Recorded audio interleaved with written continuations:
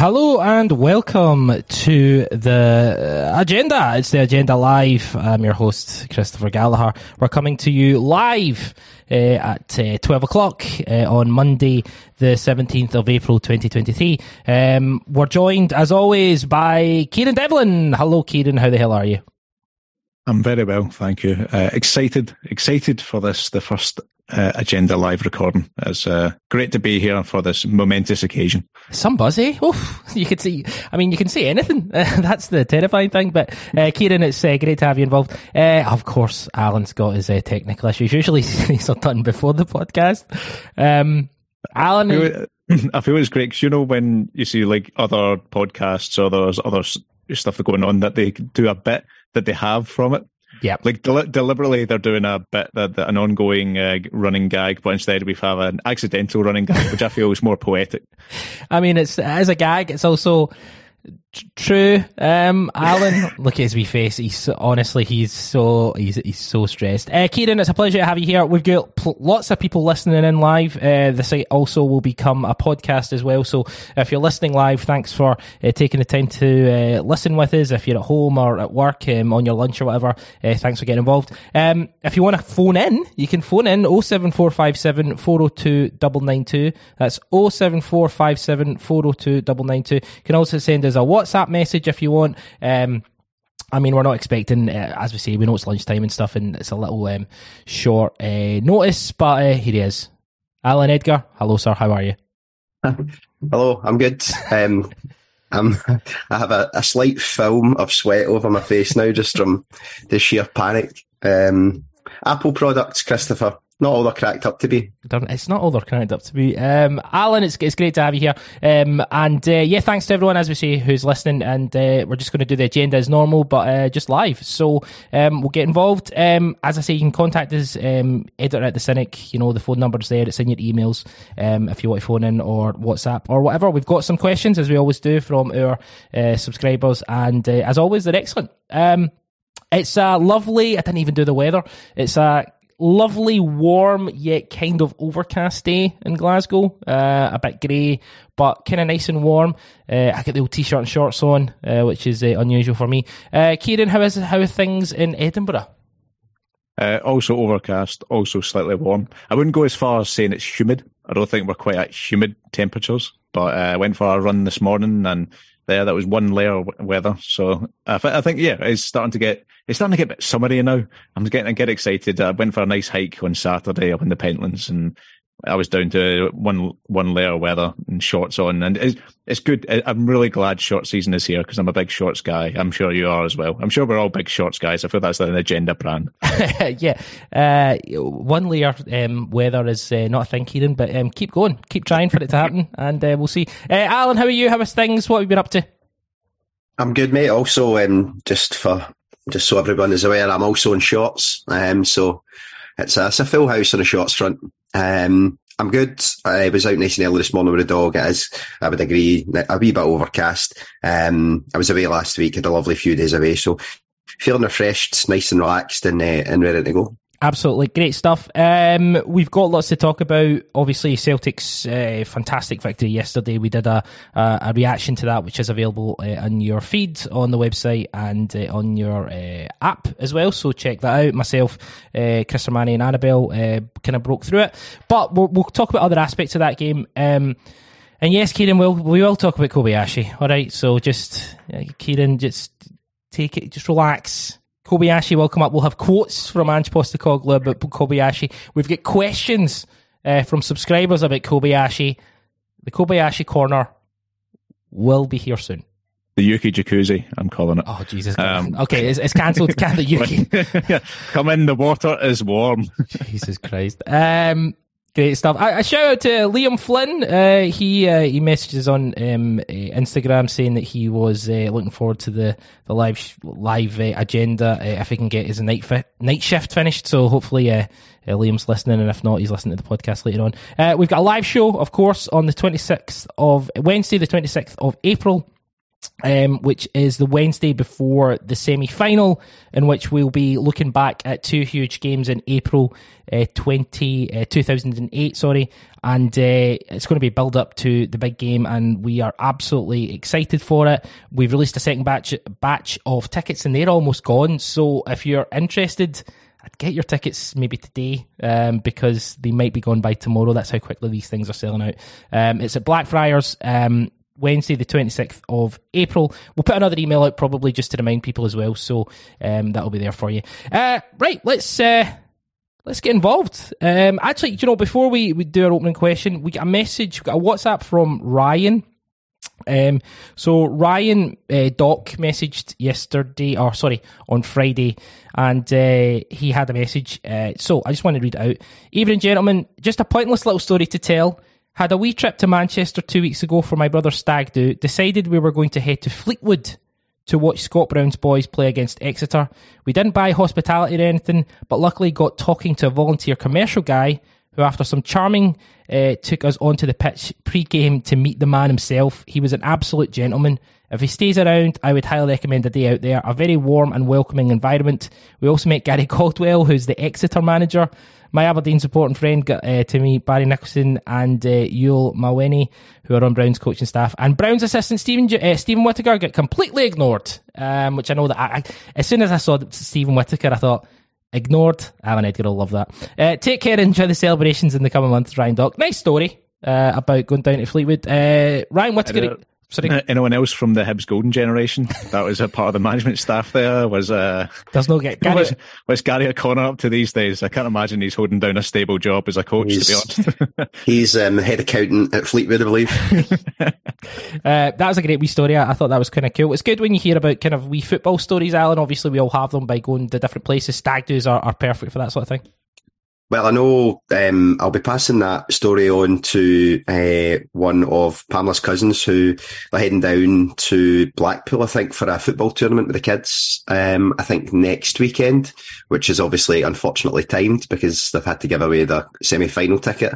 And I think they were going to potentially look in at stopping down at Fleetwood if they're at home. So I think there'll be a lot of people passing that way that will now be quite interested because of Scott Brown and his success there. So, no, that's lovely. That's really nice to hear. And any kind of stories that people have heard about Scott Brown, he does seem like he is a class act. So it's really nice to kind of that you still get that connection. Yeah, absolutely. Couldn't agree more. Let's go straight to the opening question. It's from Daniel Miller. And it's kind of a question I think that's in all of our minds at this point. With 6 games to go and us 15 goals from our record league goal tally, will we do it? Obviously, yesterday was a kind of a blitzkrieg in the first half, certainly, where we got those 4 goals. And again, we'll kind of talk through them. But 116 goals in 38 games in the 1915-16 season is what we're looking to beat. Kieran, do you think we'll do it? Yes. No, I just like it's just a bit mood. There's so much positivity around at the moment. I'm just going to go yes. I mean, maybe to think about like how staggering that an achievement that would be, given how different football looked over 100 years ago, when it was pretty routine that some clubs. I don't know. I can't imagine it was a 38 game season they were playing there, but at the same time, it was pretty routine for clubs to just beat teams like 11-0 every now and again. Like it was just the football was like unrecognizable to what it is today. So to beat that would be like an absolutely ludicrous achievement. Like, it would be ridiculous. I'm saying yes. I know that that's a lot of goals we have to make up on, but at the same time, if we only would beat a team 1-0 or 2-1 or whatever, hammer someone at home 6 or 7-0, and the complexion of that changes entirely. So yeah, I'm going to say yes, and we're going to feature another Kyogo hat trick, and we're going to have an Iwata screamer. Those are going to be some of the goals that make up for it. Oh, great stuff. Alan, firstly, do you think we'll do it? And secondly, what do you think that does in the context of this team? I think we will do it. I think we could have done it yesterday if we would have really, really kind of get the head screwed on. I think we will. It's just on that cusp of you're going to have to continue to be really, really good, because it will be tight. But I do like the idea that obviously the way the league split works, we know that what they generally try and do, and I'll use the expression the beaks at the SFA, what they try and do is, or the SPL, sorry, what they try and do is ensure that we don't win the league at Ibrox. So I like the idea now they've also got this other little thing that they've got to maybe we shouldn't let them score 100 goals at Ibrox as well. I mean, that's where the league's got to. Let's be entirely honest. I think we can speak from a position of confidence now that it's not even about, just winning the league anymore. It's about breaking records and just going on and trying to do something that again will be kind of remembered. So I think in terms of what it would do for this team, I think it would just be a nice little aside to what has been an incredible season, because all we've done, or what we've done this year, is we've improved in last year, and we've largely removed a lot of the jeopardy that was there in some games last season.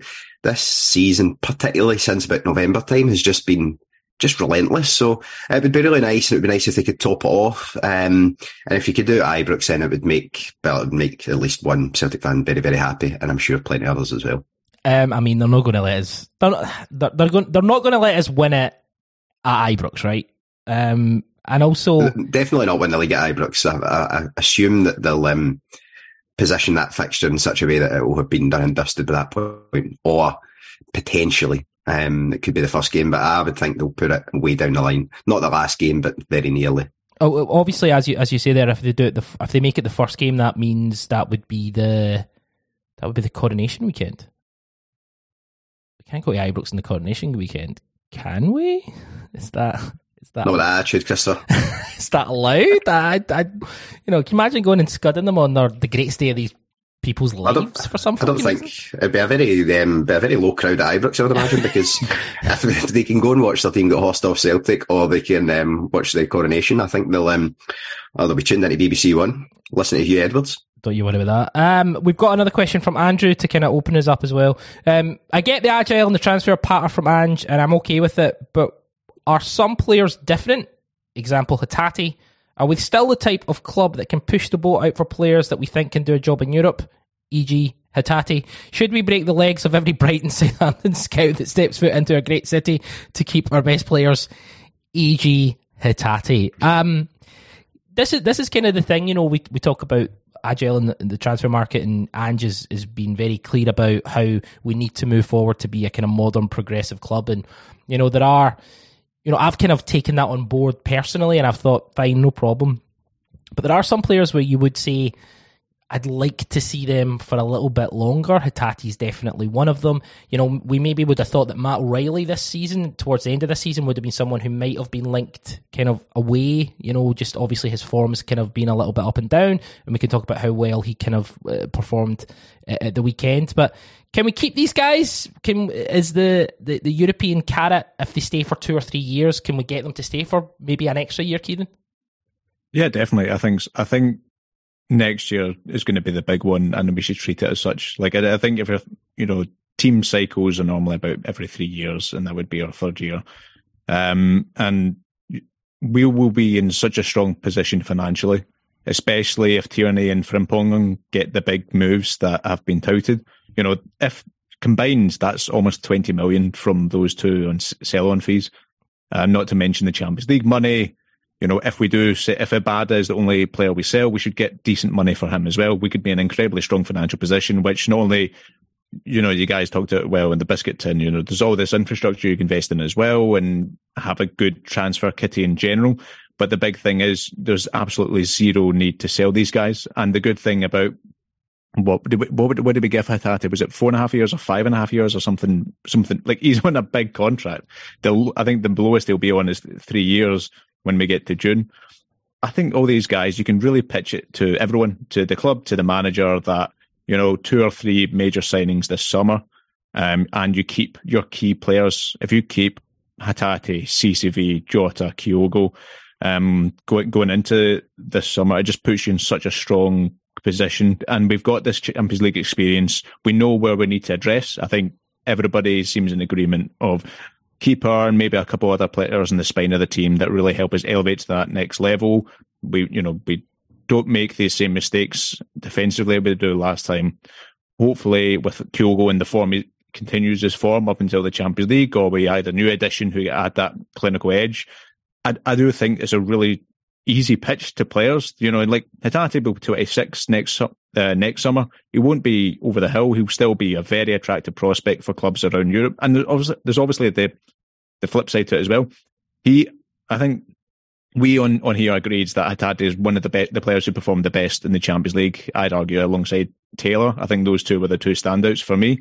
But if he goes and not only continues his form, but improves on it and becomes one of our key players in the Champions League run where we get to the last 16 or finish strongly in third and then have a Europa League run, that's, you know, it adds to the amount of money Celtic can ask for him, but also adds to his own credibility that, you know, okay, Brighton are a really good club. You've got Matoma there, who's just one of the most exciting players to watch in European football at the moment.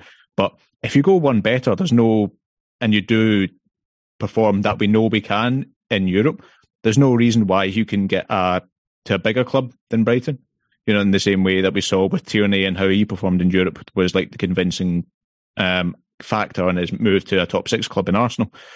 So I think there's a lot of variety of factors you can really pitch to these guys that give it one more crack at the Champions League, one more crack at doing something special domestically as well.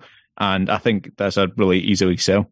Yeah, I couldn't agree more. Alan, what's your kind of take on that? Because obviously, you know, a lot of these players coming from, you know, Asia or countries where they maybe haven't had the opportunity to play in European football, and to play not only in Europe, but European football, because there's plenty of clubs you can go to where you can play in a good league, top 5 league, no bother at all. But playing that European football, playing Champions League isn't going to happen at Brighton. It's not going to happen at a lot of these opportunities. How big of a pool do you think the Champions League is for players coming from Japan? Because obviously it's the Champions League in European football is broadcast there. It's very, very big. How much of a carrot is that for them? I think it's a huge draw. And I think the important distinction you've made there is Champions League, not European football, because there's a lot of European football to go around. There's a lot of teams throughout Europe that can promise European football, but there's a very limited number of teams that can offer Champions League football. And there's an even more limited number of teams that can offer Champions League football to and it's not to talk our players down, but to players who aren't what would be traditionally classed as elite level. And I can't emphasise enough that's not about talking the players down, but there are so many clubs in the Champions League that will need to see that players have that experience or that they've done something that would merit them going straight to those clubs, as Kieran kind of said.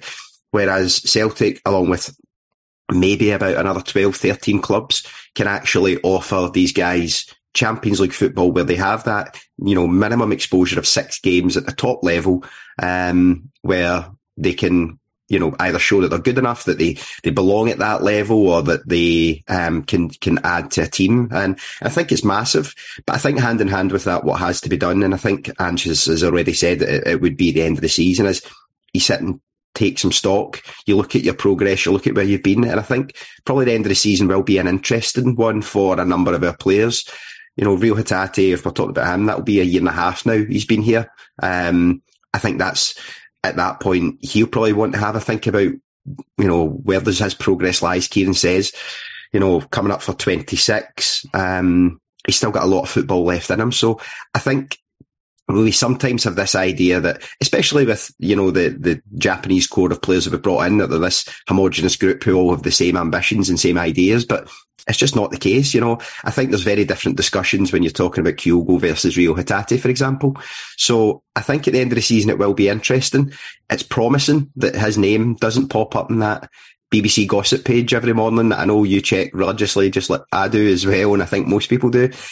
And that's a positive sign. That's a good sign. There's no kind of agent trying to punt players away. So I think there are a lot of positive steps, but when the window comes round in the summer, I think our players will be on a lot of lists, and it's just about trying to have a frank and open discussion.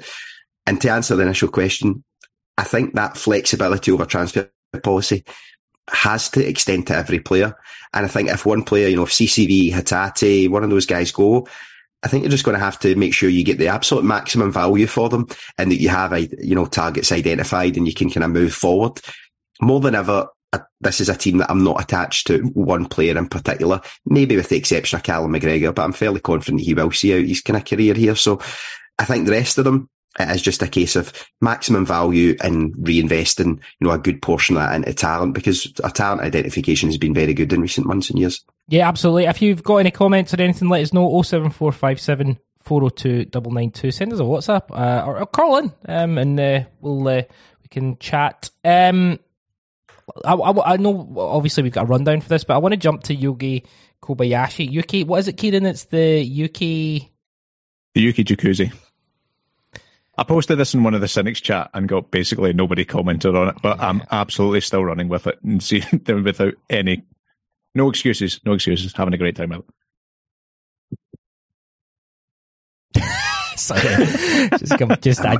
I'm not sure. I like a sauna, a spa, etc. But I just don't know. Alan just doesn't know. Ange Postecoglou talking about Yuki Kobayashi. He had some quotes from him. I thought he was really. This is obviously about yesterday. I thought he was really good. It wasn't easy to play on the surface, and they were physical. It was good to get him 90 minutes, but in all the games he's played, he's hardly put a foot wrong, and he's growing as a player. That's always going to be the challenge. If it's not Cameron or Carl, it'll be someone else. All good clubs won't just have two good centre halves. We want more in each position, challenging. I thought he was great yesterday. I thought his use of the ball coming out, the old coming out, playing out from the back was good at points. He wasn't overpowered. He wasn't easily bullied or anything. Kieran, do you know what? Here we go. Here, get your soapbox, set it up. Let's hear your speech, sir. Well, I think the man speaks for himself with his performances. His performances speak for themselves. No, he was great yesterday. I really enjoyed it. I think it's just it's not just like his technical ability. I think I mentioned before, it's just how quickly he moves the ball on. He's always looking for a progressive pass. We saw it a couple of times where he was being under pressure, but I think there was one in the first half where he realised he can't just pass it softly. He was under pressure and he just sort of dinged it over the guy who was pressing him's foot to McGregor. But it was at pace, and we know McGregor's first touch is good, that he can take it, but I think it's just that kind of thing that he's always unless there's no option on, in which case he uses the ball smartly. He will never just try something that isn't on, which maybe is one of the criticisms we've seen against Bernabei, who will just, to his credit, will always try and be ambitious, but a lot of the time it doesn't come off or it doesn't execute it well, whereas Kobayashi just uses the ball smartly, and when he does, he's just, it's one or two touches, very quick, 1 or 2 seconds moving the ball on, which I think really that level of ambition and speed of thought really sort of was illustrated with O'Reilly's first goal, when just he spotted Taylor is in that space and he has the speed of mind and the quality to execute it, where he's just very quick, 2 feet, very precise. Taylor has time and space then to turn and then feed in O'Reilly. I just thought that was a brilliant goal, and we would. I think we'd always put aside how atrocious Kilmarnock were in the first half because they were just diabolical, but that didn't. We also played some really nice stuff at times. I thought it was great. I thought all the Japanese players were great yesterday. Like as much of I'm a Kobayashi mark, I'm increasingly joining Somane in the Iwata fan club because I think he's just been sensational the last few games, and I'm really excited about him. I think I talked about it to death, as anybody in the agenda knows, that I feel like ball playing centre back was something we badly needed to get to the next level. But the other player we needed, that other profile, has been that traditional number 6 that can also play a bit, that can also provide you going further forward. And we've tried to address that with McCarthy, with Abelgard, with Ideguchi, even tried Moy there at the start before he's just become a straightforward number 8 now. But Iwata really looks the part. He looks exactly what we need in terms of somebody that gives you that, that grit and that defensive cover that we badly missed in the Champions League this season. But he's so good on the ball. Again, as somebody who, like Kobayashi, just makes the right decisions every time. He will, recycle it if there's not on, but he has the vision for ambitious passes for down the line or through balls in behind, and his close control is just exceptional. I think he's him and Kobayashi, it's taken a while to get to see some more of them, but they do look like they fit those profiles of the types of players that we badly needed to advance to the next stage, and I can't wait to see more of them. Can I just say, it's a joy to hear you happy and positive and really going for it, Kieran. Delighted. Alan, I thought they were both terrible.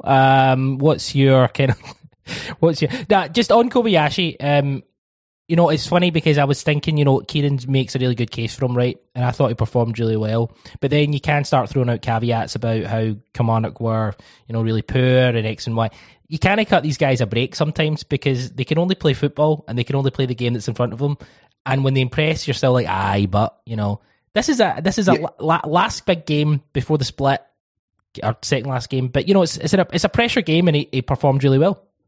Yeah, on that vein, I've got the quote from the late great Bertie Auld, aye, but can he play? We could just adapt that for Kobayashi and say, aye, but can he defend? If we're really trying to stick something to him, I thought he was brilliant yesterday. And to be honest, it was really refreshing to see a centre half, really ambitious, really, really high starting position. Really good relationship with Greg Taylor. There was a swap at one point that, to be honest, I don't think either a centre half, Stafford or CCV would do that. But it's because they know what they're good at and what they're not good at. And as you say, you feel as if by praising one player you're criticising another, but it's not. They're just very, very different qualities. But Kobayashi, took an opportunity yesterday, and I think it was the perfect game for him. Obviously a good surface. In terms of you can get the ball moving if you put enough on it. And I thought he did that. I thought he was excellent. Just really ambitious with his passing, playing through the lines and just cut Kilmarnock open, a number of times. So it was a really, really good showing from him. And to be fair, every time he has come in, he's looked very, very comfortable. It's just probably then, when he gets that big opportunity now. And we've been here before with a number of players where, we say he's getting game time, he's getting minutes. When will he get that big game? And I think we're going to probably come on to a discussion either this week or next week. But the one thing I would say is that Ange has no issue in just sticking with the guy that has the jersey. He's done that before. So it'll be interesting to see what happens, at the weekend. I'm sure we'll talk about that a bit later. But in terms of his performance yesterday, I thought he was superb. He did really, really well. And it was just a shame, I suppose, that the game fizzled out a little because he was thriving, and it was an absolute pleasure to watch. Yeah, absolutely. Iwata, Alan, your thoughts on Iwata as well? I just think he's just a remarkably tidy player. And I know that's probably not the most overzealous of adjectives to use, but he's quite ruthlessly effective. And I think what you're starting to see is a little bit more ambition from him. Kieran's tipped him to contribute one of the 100 goals that we're going to score this season. He wasn't far off yesterday. What beautiful effort, cut right across the ball. And he looks like a versatile player as well. He looks like you can deploy him in a number of areas in the middle of the park. And I had, just before I come on, I listened to Matt O'Reilly's interview in Celtic TV, and I think Matt O'Reilly was complimenting just the amount of work that he puts in physically, described him as a tank, and it just looks like he's growing game by game. And he looks like he's got a really good relationship with a number of players around about him. He's a talker. He's a bit of an arsehole in some ways as well. I noticed a lot yesterday. He looks like the player that might be the one to, stand up for other players at times as well, which is good. I always like that. So now another really, really good performance from him, and he's starting to grow week by week. And it's just a joy when we sign players and we can bleed them in at a rate that's, allows other guys to show their strengths. But when they do start to get cooking, it's up to them if they stay in the lineup. And Iwata is definitely one of those in conversation now. And a wee scan down the rundown that was sent out before suggests that we might be coming back to that topic as well. See, on that, regarding that midfield three, Kieran, I think that's, kind of the heartbeat of this Ange team for me anyway, that those three positions. That versatility that Iwata brings to it, Matt O'Reilly's got a certain level of versatility. And so does Callum McGregor. We're looking at guys who now are not just, let's put them in a position because we need their name on the team sheet, but it's like they can play 6, they can play 8. Some of them probably can play 10. Now, I'm not saying they will, but that versatility is just really, really important for us to get to the next level, isn't it?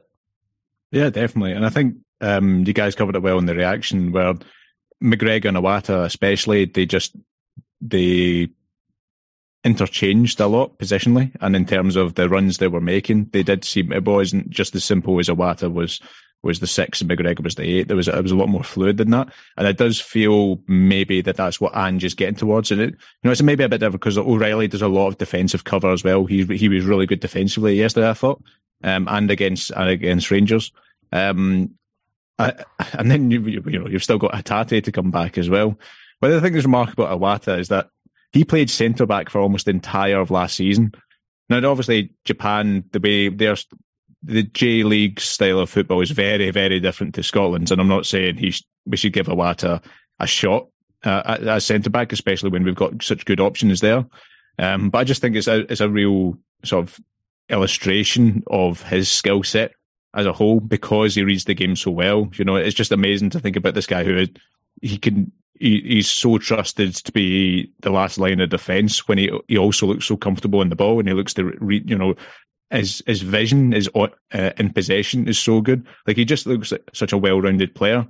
But yeah, I think, getting into the Champions League next season, there's one thing, one of my big complaints was that we just didn't have, there was like a lack of pace in our midfield at times.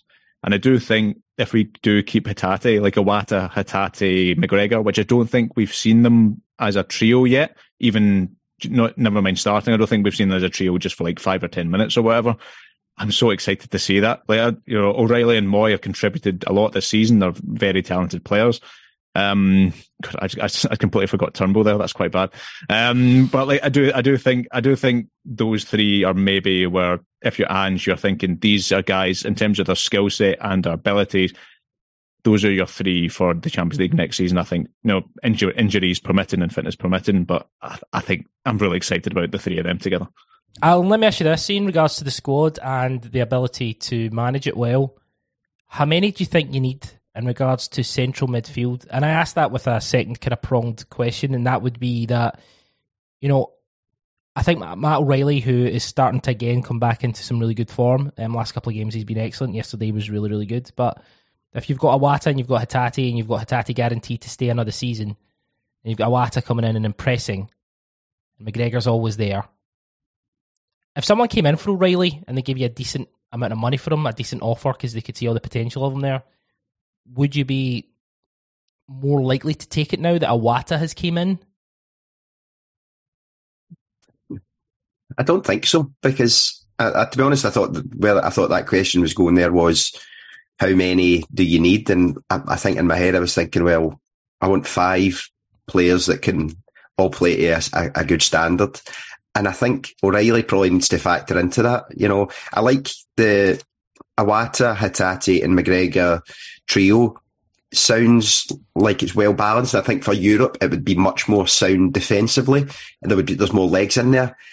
Just wonder a little bit about just a little bit of composure and guile maybe in between the lines. And Matt O'Reilly's probably the one that can, if it's a case of sticking your hand up and saying to the manager, look, here's what I can offer. I think that's probably what Matt O'Reilly's not unique selling point is, but that's definitely his strength. And I think you've seen that yesterday. His ability to find space, receive the ball, and then bring other players in is really, really important. So I don't think Iwata breaking into the team and starting to show that ability, it wouldn't make me more inclined to see Matt O'Reilly out the door. I think probably you'd be looking at maybe one of the other guys, to be honest, and trying to see, can we improve there, get a decent fee in and, maybe bring someone else in or something like that, as opposed to seeing O'Reilly out the door, because there's a lot of football to be played next season, and that is a very labour-intensive area of the park as well. Yeah, he's played 44 games already this season, so, and this is a season where he's maybe not started every game. Well, the reason I said that about O'Reilly is, as I say, I'm a big fan, as I think we all are. But I just mean, Ange seems to be kind of someone who almost comes in with a fresh set of eyes every transfer window, saying, "Okay, what can we do? What can we move on?" And maybe Matt O'Reilly's been great, and actually we've got quite a big offer for him, and we could put that back into the squad. That's all I was saying with that, because I think you're probably right. I think 5 is probably a good number. Yeah, and I think he probably falls into the same category as a number of players, in that if he was to move on, I don't think it would be a signifier that the club is, trying to cash in and break up the squad. I think it would just be a case of, if a Premier League team, for example, was to come in with a significant amount, Ange might look at it and think, no, we've done well out of it and I can spend the money wisely. But I think at this point, I think Matt O'Reilly would fit, to me, would be in the category of he's had a mixed season at times, but you know how much quality he's got, and you look at his age and you think, you know, that's entirely reasonable. And actually, he's maybe starting to come out the other side of, you know, a slight dip in form. And I think between now and the end of the season, I think we even said it on here a couple of weeks ago, might have been the last time the 3 years were on. I think we did say that, look, Matt O'Reilly's his form has been a little bit indifferent. He's not hit the heights. But the one thing we said was with 8-9 weeks to go in the season at that point, I think we all agreed we wouldn't be surprised at all if Matt O'Reilly was to get a chance through injury or something else and actually come in and kept players out the team. And I think that's might well be what he's doing now. In the same way that he lost his role because Aaron Moyes' form is spectacular, you might see that role reversed now between now and the end of the season. And that's the nature of competitive training and competitive players every week trying to do what they can. And I think O'Reilly's the last 2 games has certainly lifted the levels back to, I think, a level that we all believe that he can perform to week on week. We're getting some messages in. I'll just read them out in a couple of minutes. But this is just some quotes from Ange about Matt O'Reilly. He's 22 and he's been with the club for 18 months. Within that 18 months, he's already had success from a team perspective. Matt has played big domestic games, he's played Champions League football and in a couple of different positions. O'Reilly's development and trajectory has been super. He's been a key contributor for us. Yes, he has real competition in his position, but that is always going to exist. It doesn't matter how well he plays, like every player on the team, there is competition for his place, because that's how we get the best out of them. Sometimes other players will play, but that does not diminish Matt's contribution this year. We rely on the whole group, and whoever needs to step up any given moment has done so. Matt has certainly been one of them. He's an eager learner and someone who wants to get the very most out of his football career. That is the environment here. The players know every day is an opportunity to improve as they are surrounded by others who are looking to do so. Kieran, I'll come to yourself. You know, if we look at, you know, those players, you know, Callum McGregor, Rio Hatate, Matt O'Reilly, and of course, Iwata. Our good friend Aaron Moyes out of contract in the summer. There's a question coming in from I think it's Kevin. Yep, Kevin McGoldrick has messaged to say, afternoon, do you think that Moy will be given another year? For me, I think you move him and Turnbull on and get in another midfielder. So Kevin, maybe similar to yourself, I don't know, I'll come to you. Is it as simple as move Moy on and don't renew his contract? Essentially, the question is, that fifth position, what is the profile of that fifth position that you want? So I was isn't it next summer his contract expires? I thought it was 2024, and the question is about whether we make him... It's 2024, it's 2024, yeah, sorry. Yeah. So I think if you're looking at it from like a strategic club perspective, you'd really earmark that fifth row to be Ben Summers. You know, you're one of your brightest prospects in the youth team. He got some minutes yesterday, played slightly out of position because he's normally a number 8 with the Bees. I think actually it would make a bit of sense that if, like, me personally, I think you'd be looking to move Turnbull on. We discussed a few weeks ago about whether it'd be good to either you sell him permanently and try and make as much of your money back as possible. Maybe get a slight profit just because of the talent and potential there that he isn't quite delivering at the moment.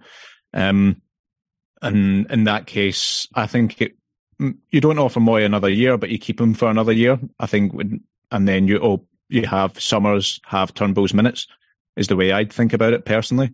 And then maybe Moy doesn't get as much game time next season. Maybe Summers gets a bit more, and that you'd keep. Maybe that would be 6 midfielders on the cards, but then personally, I think it makes sense because you're managing Moy's age and Summers' age, the opposite side of the spectrum.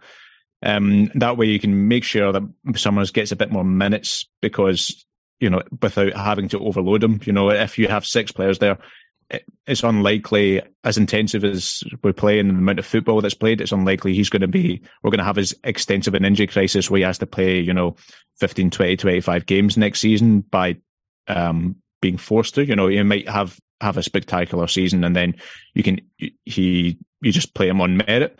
But this way, I do think it's you can treat it as a transition season for both Moy. If Moy, is happy with that, if he's happy, maybe not necessarily being a starter or even a regular every game, That's a different conversation you have to have with him during the summer. But then I think it's important, if we do want Vata and Summers to be successes at Celtic, they need game time at some point beyond, only getting half an hour when we're 4-1 up or only getting 5 minutes at the end. I think it was good that Vata got that game time. I thought it looked bright and pat in spells, and it takes time before you're contributing regularly over the course of over 90 minutes. But, he obviously had that amazing cross for a goal. I think that's why I stand on it. I think I'd quite like to. It might be good. It's always something we think about, bringing in that number 8 that can really elevate us to the next level. I think Hatate is doing it. He has done it. And then I think maybe with Iwata and I think just Iwata changes the conversation so much because of his versatility, because he enables you to play McGregor further forward because he can play that position as well. I don't know. What do you guys think? Would you still want like that? If you're going to like sign 3 players this summer, would you want one of those to be that Champions League ready number 8? I tell you this, Kieran, right? See this nonsense about young players, not for me. I want a shiny, new, fancy toy to drop in a plug-and-play Champions League midfielder to really ramp us up. And I will throw everyone under the bus. I'll throw Callum McGregor under the bus. I don't care. A plug-and-play Champions League 6 or 8, whatever. I'm not even that bothered. But no, I in regards to like the Ben Summers thing and, Aaron Moy almost being like an insurance policy if maybe he doesn't quite hit the heights that first season. I think that's actually quite a kind of progressive and quite a good way of doing it. I'm not sure Ange will see it like that. I think, Alan, we've talked about in the past about how Ange, it's not his job to kind of develop players for Celtic, young players. It's his job to win football matches. And I think Kieran's that kind of layout is quite a good idea, but he might see it a little bit differently, Alan. Well, yeah, I mean, Ange's job is, it's very secure. He's winning everything in sight at the moment. Hopefully he'll go on and win a treble this season. He's going to take us to the Champions League next year. But his job, and that's a very basic way of looking at it, his job is as much as you ask him to do. And, I think Kira's talked about it before. Do you, try and say, look, we do see it as a central tenet of the club that actually we bring through and develop academy players. I think it'll be interesting to see how much faith the club and Ange has in Rocco Vata between now and the end of the season, because there will be a lot of games that you could give to him. There's a lot of game time. Yesterday was progress, but it'll be interesting to see. So I think you can be a little bit more, not forceful on the manager, but you can say, look, if we provide young players that need refining, then we see it as part of your job to do that. Whether I haven't watched Rocco Vata or Ben Summers enough to make that assessment, so I can't really comment on it. But I think yesterday, particularly for Vata, was certainly progress because that is meaningful game time. Yeah. I think on Moy, and would I like another Champions League ready number 8? But yes, absolutely. Because then it does open up that playbook to, do you sell one? Do you maybe not take? Because I think Moyes was an extra. The extra year is an option. I'm not sure whether it's player or club option, but I think both him and Ange seem to have a good understanding that they would probably sit down and make sure both are happy with it. I think given what Moyes given us this year, it does offer that little bit of experience. We are quite a young squad, and I don't necessarily see it as a bad thing to have a player of that kind of calibre and that calmness in the squad. So I would be keen for him to stay on that extra year if he's able to do it. But I'm always open to talented players. And when you talk about the Champions League, where games are crucial is in the middle of the park. And I found this year that we were able to compete for periods in games, but when we made changes, we just weren't able to maintain our level and our standards. And that's where having 5 players of a similar calibre that are able to do it becomes very, very important then. It's not enough to have 3 players who are all good enough and we just hope that they're all fit and they can all play 90 minutes in those games, because that's not enough. Actually, what you need is probably 4, maybe 5, because when it comes to making changes in the games, but it is a very labour-intensive role, as I said, you need the players who are coming on to be as close a standard to the starters as possible. and given the amount of game time we have, I think that's something that Ange could manage. So when it comes to the summer and recruitment, I think absolutely everything's on the table. So that's why the discussions about Moy, Turnbull probably need to be taken hand in hand with, is anyone new coming in, or is it going to be status quo get into August? A couple of comments coming in from Alistair. He says, slight worry that Moy is reaching Kolo Toure status. Can he get up to match condition quickly enough? Started the season slowly and struggling again after injury. Should his minutes be better given to others? Also, Paddy Biggins, given how long it takes Moy to... Jesus, Moy's taking a baron. Takes Moy to get started after being out. What will he be like after the summer? Should our midfield three be Kalmak, Iwata, Hatate, or O'Reilly in for Iwata? These are really interesting questions. They're good, very good position to be in. Look, let's just jump to the kind of one I want to talk to, because we've already hit 45 minutes. Joe McCready messaged in saying, enjoy listening live. Ask the panel, would they start Kobayashi and Iwata against them in the semi?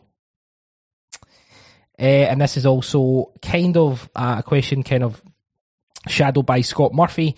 Good morning, Fenians, pronounced like Robin Williams saying Vietnam. Thanks muchly. Good morning, I can't do it. Good point, Scott. Are Iwata and Kobayashi in your first 11 for the now inevitable Champions League games next season? So next season is obviously quite a time away. We'll have a whole window where we can, as we said, if we brought another kind of 8 or a 6 in, then, you know, the whole complexion of everything changes, or even another centre half if, you know, we don't know what the business we're going to do. So we can touch on that in a moment. But Joe's question about Iwata and Kobayashi in the semi-final against Rangers.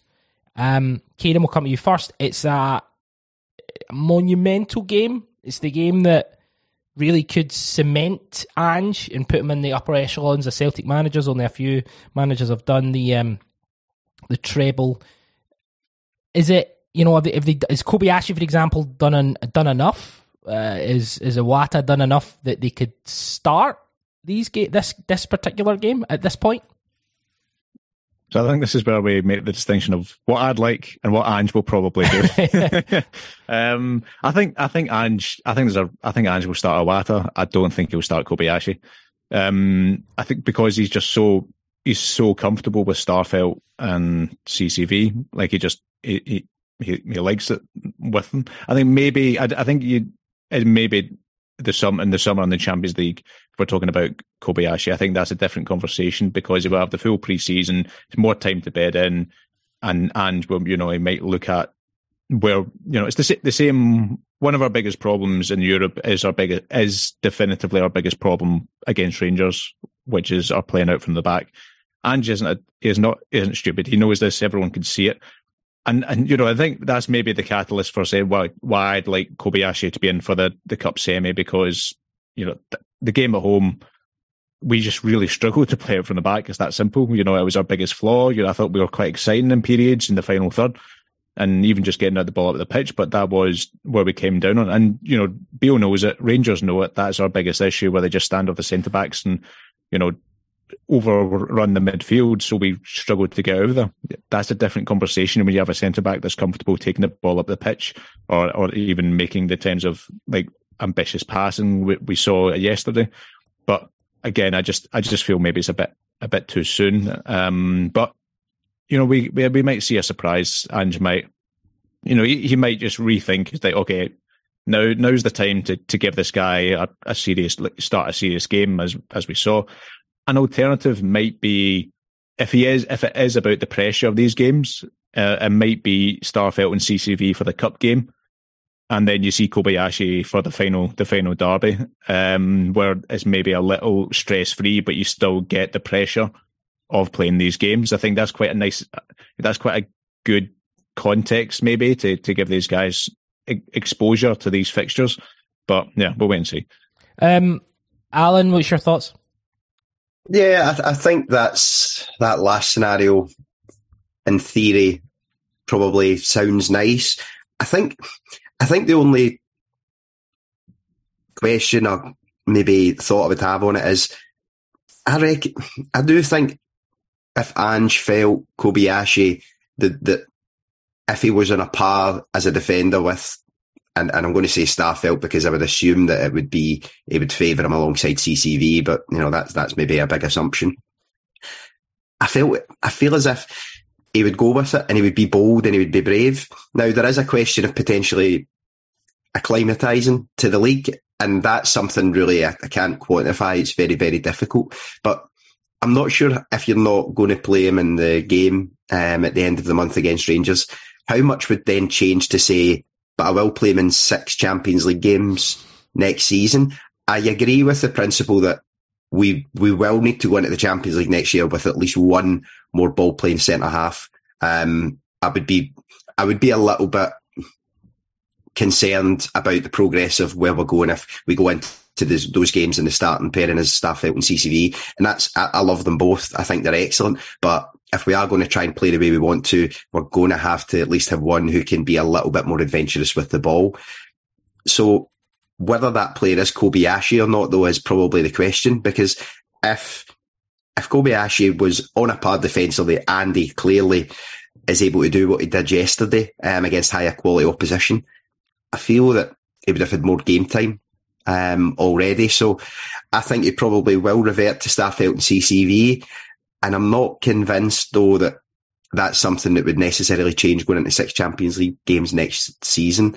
With the big caveat being if Kobayashi potentially just needs to acclimatise more and maybe needs more time to develop and, get to know his teammates. But I think he does speak English as far as I'm aware as well. So he looks comfortable. He looks comfortable around his teammates.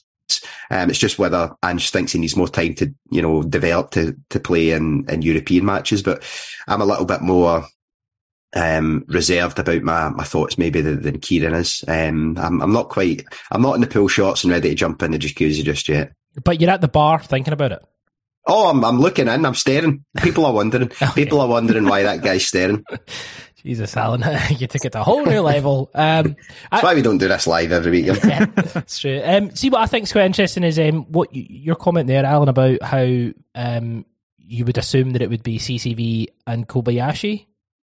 I get the feeling that if he does pull the trigger on this, it'll be Starfelt and Kobayashi. No way. You've had a heavy weekend, son. Come on now. No. I think Ange will look at who's the guy we can turn over. Like, who will have more interest in the summer if we were to sell someone to bring in more money to buy another centre half. I'll be honest. I don't think Ange thinks about that in the slightest. I really don't think he not cares. I just don't think he cares about how much money the club gets in, because if we get 25 million for one of the centre halves, which I think is highly unlikely, but just for this example, what would that give you to spend? Are Celtic going to spend 10, 12 million on one player? I don't think so. So I think once it gets beyond a certain point, I think it doesn't make much difference. Right, okay, Alan, right, okay, calm down, pal, right? Jesus, you're on live and all of a sudden you think you can make, I don't know. You watched the second half yesterday and that's the pair you want to go in the Champions League 6 games with. I'm talking about Ange Postecoglou, no me. There's a 3-match home package up for sale, by the way. I would just like next season's games. I would just like to say I want a plug and play Champions League centre half. Drop him in. No, what I mean is just, do you think if a decision is made, so if we come to the semi-final and he does play Kobayashi and another, it doesn't really matter who the other person is, right? Let's say it's you're back down. You're back down. Let's say it's Starfelt, right? Okay. What an arsehole. Absolute arsehole. Now, let's say he does play Kobayashi. He starts Kobayashi and another. Do you think that kind of is an indication that Kobayashi has that jersey? You mentioned it yourself, Alan, and I'll come to Kieran first, but you mentioned it that when you've got that jersey and you impress, Ange he's not going to bring someone else in because he's got sympathy for them, or it's almost like reputations are kind of checked at the door, and what you've done, it's as good as you are right now, which I think is pretty refreshing for a football manager. Kieran, would it be, obviously it would be a big statement if he Kobayashi and another played. Do you think it would be an indication that Kobayashi's the guy and it is Kobayashi plus another? I think so, yeah. Obviously, we have to get to that point, but I do think I think we have seen it that Hatate and O'Reilly being dropped into the deep end was a complete anomaly. Ange doesn't like doing that. We are seeing how good Iwata is now, and it took him 3 months to adjust. I think maybe I think it's also it's natural. I had it for sure. The amount of time that Iwata and Kobayashi weren't getting a lot of game time. Are they just not performing in training, or are they not up to the level we hope they might be? And we're saying that it is very clear that we discussed that Ange has not his favourites, but he does that if you're performing well, you keep your place generally, especially at centre back and especially as the number 6, because with McGregor being who he is. I do, it's becoming very clear now. Is stuff I've heard. Obviously, I very, very rarely chat to the people I used to in my old job, but every now and again, I just message off the cuff, and they have talked about how amazing Iwata looks in training, how incredible he's been. It just maybe has the thing that you just have to be patient and wait your time. And I think this is the same with, it's not just like the new players that are coming in January. This was the same that Haksabanovic took ages, and there's also players coming back from injury. It's unfortunate because you might have been playing well and then you get injured for a few weeks or a couple of months, and then you come back and whoever's taking your spot is doing really well, and you just have to bide your time. I think, you mentioned before, it's refreshing. It is good management, because it's good management to combine that with making sure they're supported and feel valued, and you are rotating so you don't get injuries. But it's also good management to absolutely stick by your guns, that if you play well when you perform, so when you perform when you play, then you get your game time, then you get your starts, and he's sticking by that quite thoroughly, and that's I do like that. And it's it can be because as you mentioned earlier, you want your shiny new number 8, and we wanted to see the shiny new centre back in Iwata and the shiny new number 6 sooner.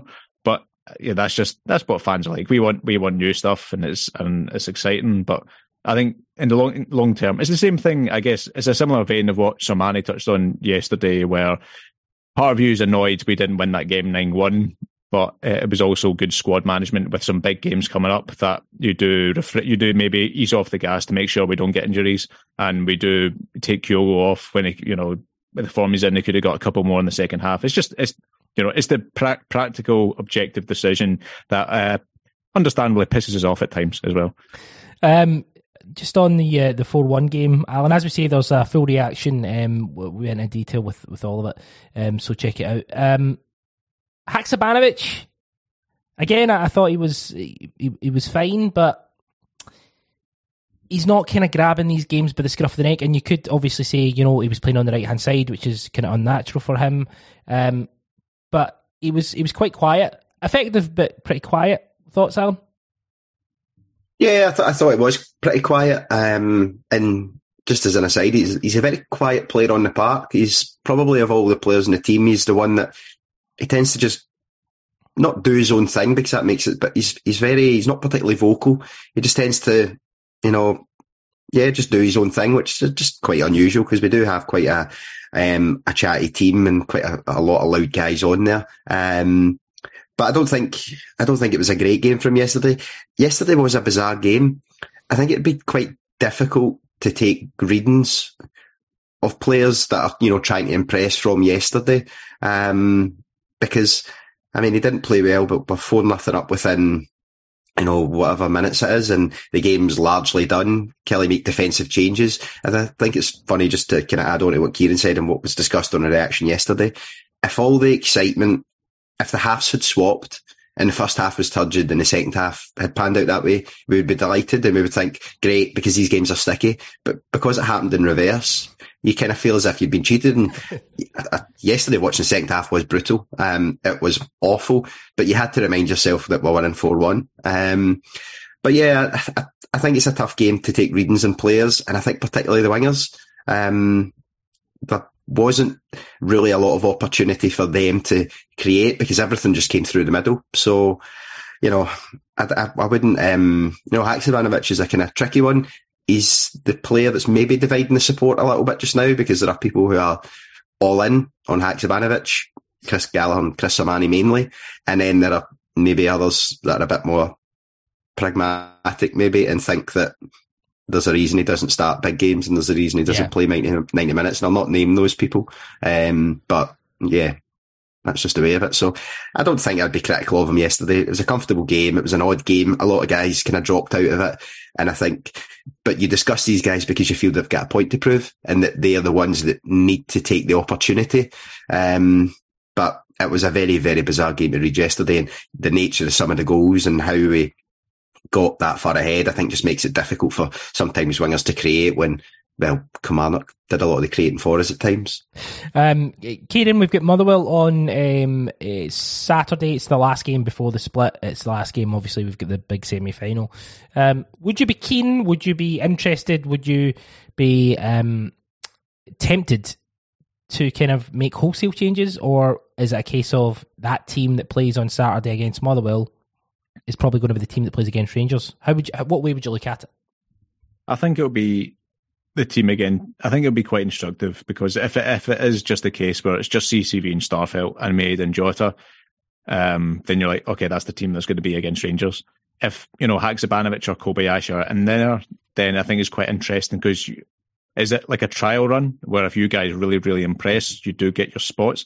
I don't think Ange he doesn't always work like that, but I do think it'll be instructive. Like I had the team against Motherwell, because I do think it does, the position we're in, it does mean we can not experiment a bit, but try some new things, at least in terms of personnel, that maybe we couldn't if we were, if we'd lost that game against Rangers and it was 6 point difference instead.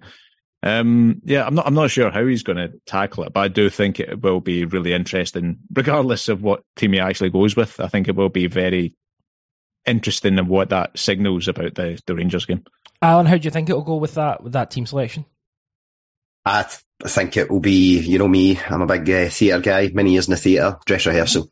I think you'll probably see the starting lineup will largely be what I think he wants to do the weekend after. You want to go into that sharp, players having played, at least an hour of that game. Motherwell are in good form as well, so it's a good test. So I think certainly the centre halves that start that game, I think, are guaranteed to start against Rangers. There's a little bit more flexibility maybe for the winger change, but I think you'll revert back to probably a very similar team to that faced Rangers. What I would like to see this week is a wee picture of Rio Hatate in training, smiling, running, jogging. Yes, that please. Would be nice. Yes, please. That would be that. I tell you, that would make my week. It would make my week as well. The red card, Derek McInnes afterwards. They were apparently Kelly were really good in the second half and all that stuff, but he kept going on and on about the red card. They did a VAR check. The O one. I thought maybe I had switched off at some point or dozed off at some point, but no. Yeah, the O one. No, don't get me wrong. I thought it was a bit.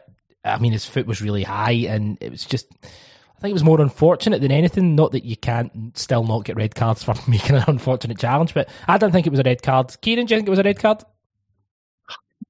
No, if it was against Celtic, I probably would be. I think it's one of those where you probably would be absolutely fuming that it isn't a red card. He doesn't. I guess there's he's got a couple of stuff. He's got a bit of bite in him. Oh, it's a bit of needle there. But not when he's trying to dive for a penalty as well. That sort of the needle goes away. But so I think people will say, it's not. He needs to work on the diving and these sort of like the needle, as you say. But I like it. I like it. I think it adds a sort of character, and he's clearly a very competitive guy, which I think that's part of it. You might lose that sort of competitive urge if you're trying to, nullify those edges to his game. And I'm like Alan. When you see someone have that bit of a bite, it just gets you excited. Especially if in that second half when there was not a lot of bite elsewhere. I think it's one of those. Alan, what about you? You think it was a red card? I'm struggling to remember it. I don't know if I've seen it, Christopher. Very good. I might Arsene Wenger this one. Yeah, okay. I agree. I think it could have been. I was a wee bit surprised given how decisions have generally went this year. I was a little bit surprised that he wasn't asked to go and have a look at it, which we know how that goes. But I don't think there was malice in it. But yeah, I think when you see a foot going up like that, if it was the other way, I would have been absolutely fuming. So maybe you can read into that what you will. I do agree with Kieran. He needs to work on the diving a lot, because if you want to get a penalty, son, you're going to have to dive a lot better than that. So, I'd like him to work on it the next 2 weeks and get one at Hampden. A penalty for diving with VAR, that is like the ultimate chef's kiss of you're very good at it. So, well, Alan, with all your love of the theatre, apparently, big theatre guy. Big theatre guy. You know, maybe you could have some lessons with him. Sounds good. You set that up and we'll work on it all week. We'll be at the Townhead pits from 6:30 tonight, every night, working away on it. Yeah, just your fake falls. Celtic FC women defeated Glasgow City yesterday, which was a fantastic result. Great performance. We missed 2 fucking penalties. We also, obviously, that's 3 penalties missed over the weekend. But now it's down to 5 points. 5 points. And Rangers are playing Glasgow City on Wednesday, so they could potentially do us a favour and reduce that even further. We play Hearts in Edinburgh on Wednesday. There will be a Celtic Women's Football show on Wednesday. Let me run through the agenda for the week. You're listening to the agenda, which obviously we're doing live. If you've enjoyed the live agenda, let us know. Give us some feedback. You can WhatsApp us, you can email us, editor@thecynic.co, you can DM us on Twitter, you can DM us on Instagram. Just let us know if you've enjoyed the live agenda. Tomorrow we've got the review. Christian and Graham will be looking at the game against Kilmarnock, doing a tactical review of it. Celtic Women's Football Show on Wednesday. That'll be looking back at the Glasgow City game and ahead to the game against Hearts.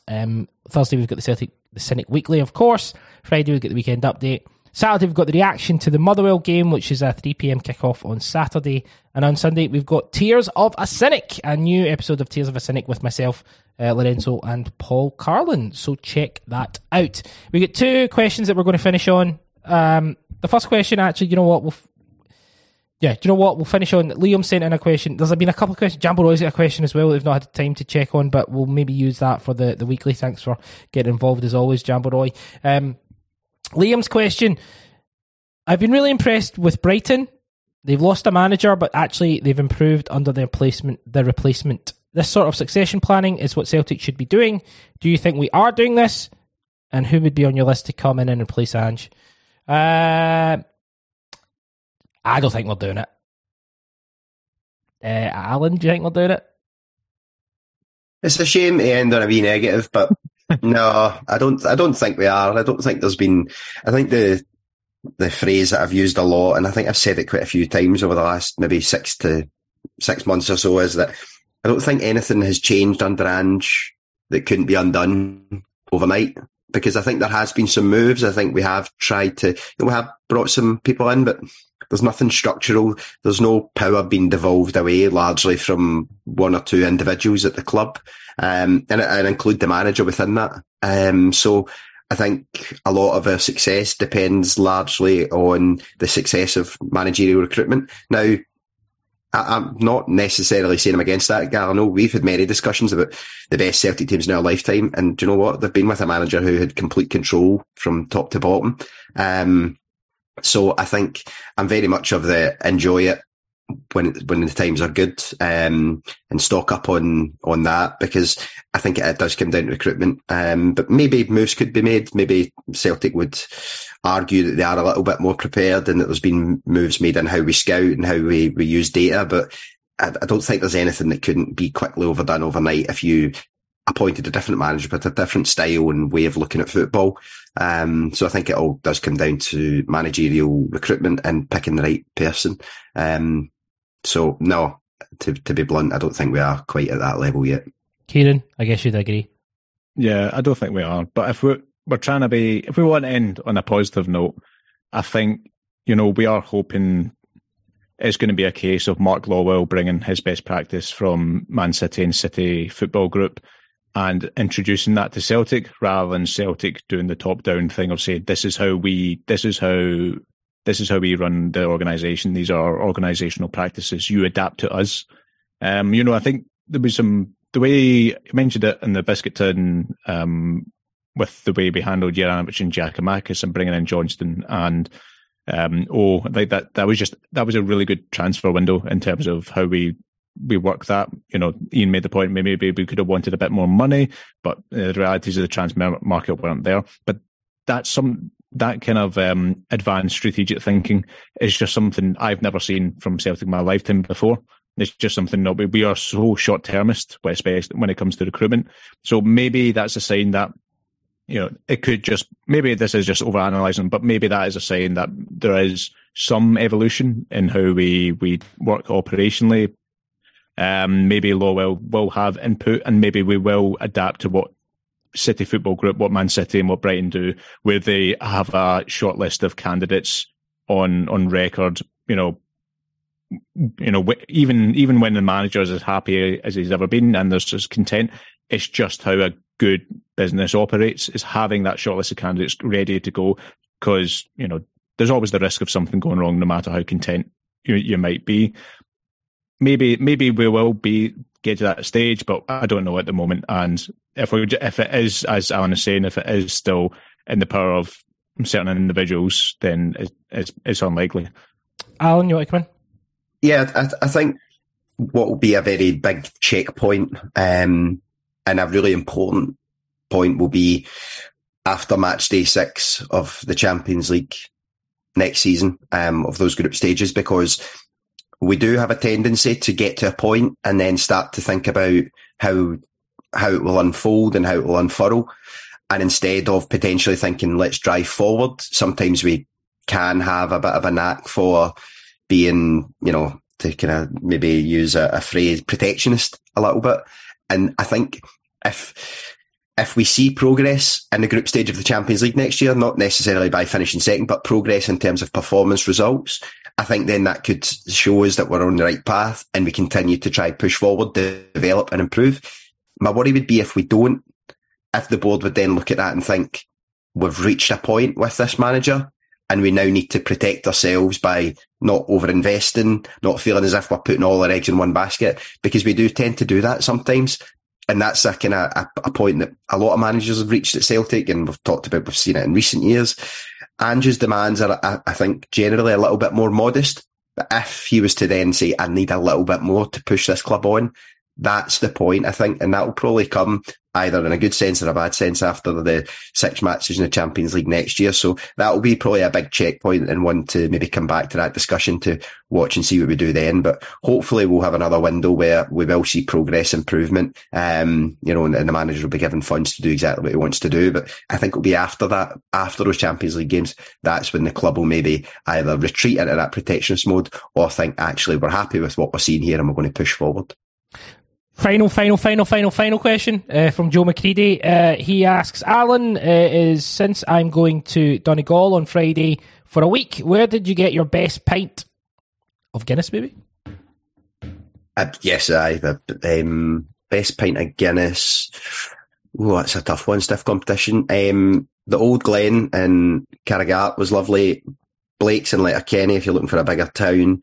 And Patsy Dan's in Dunfanaghy was very nice as well. But don't they all have lovely pints? Don't they all have lovely, very theatrical, Alan? As we know, you're a big into theatre, big into the big theatre. Big theatre, Alan, we call him. Listen, this has been fantastic as always. Thanks to Kieran and Alan. If you've enjoyed listening to us live, let us know. Give us some feedback. editor@thecynic.co, or you can WhatsApp us and let us know, or just drop us a DM on one of the social media platforms. But Kieran Devlin, it's been a joy as always. It's been a pleasure, Chris. I've thoroughly enjoyed recording live. Lovely stuff. Alan Edgar, as always, sir. We'll speak to you soon. Lovely. Pleasure to get the old gang back together. Have a good week, boys. Great stuff. From Kieran Devlin, from Alan Edgar, from myself, Chris Gallagher, this has been The Agenda, and we'll speak to you down the road.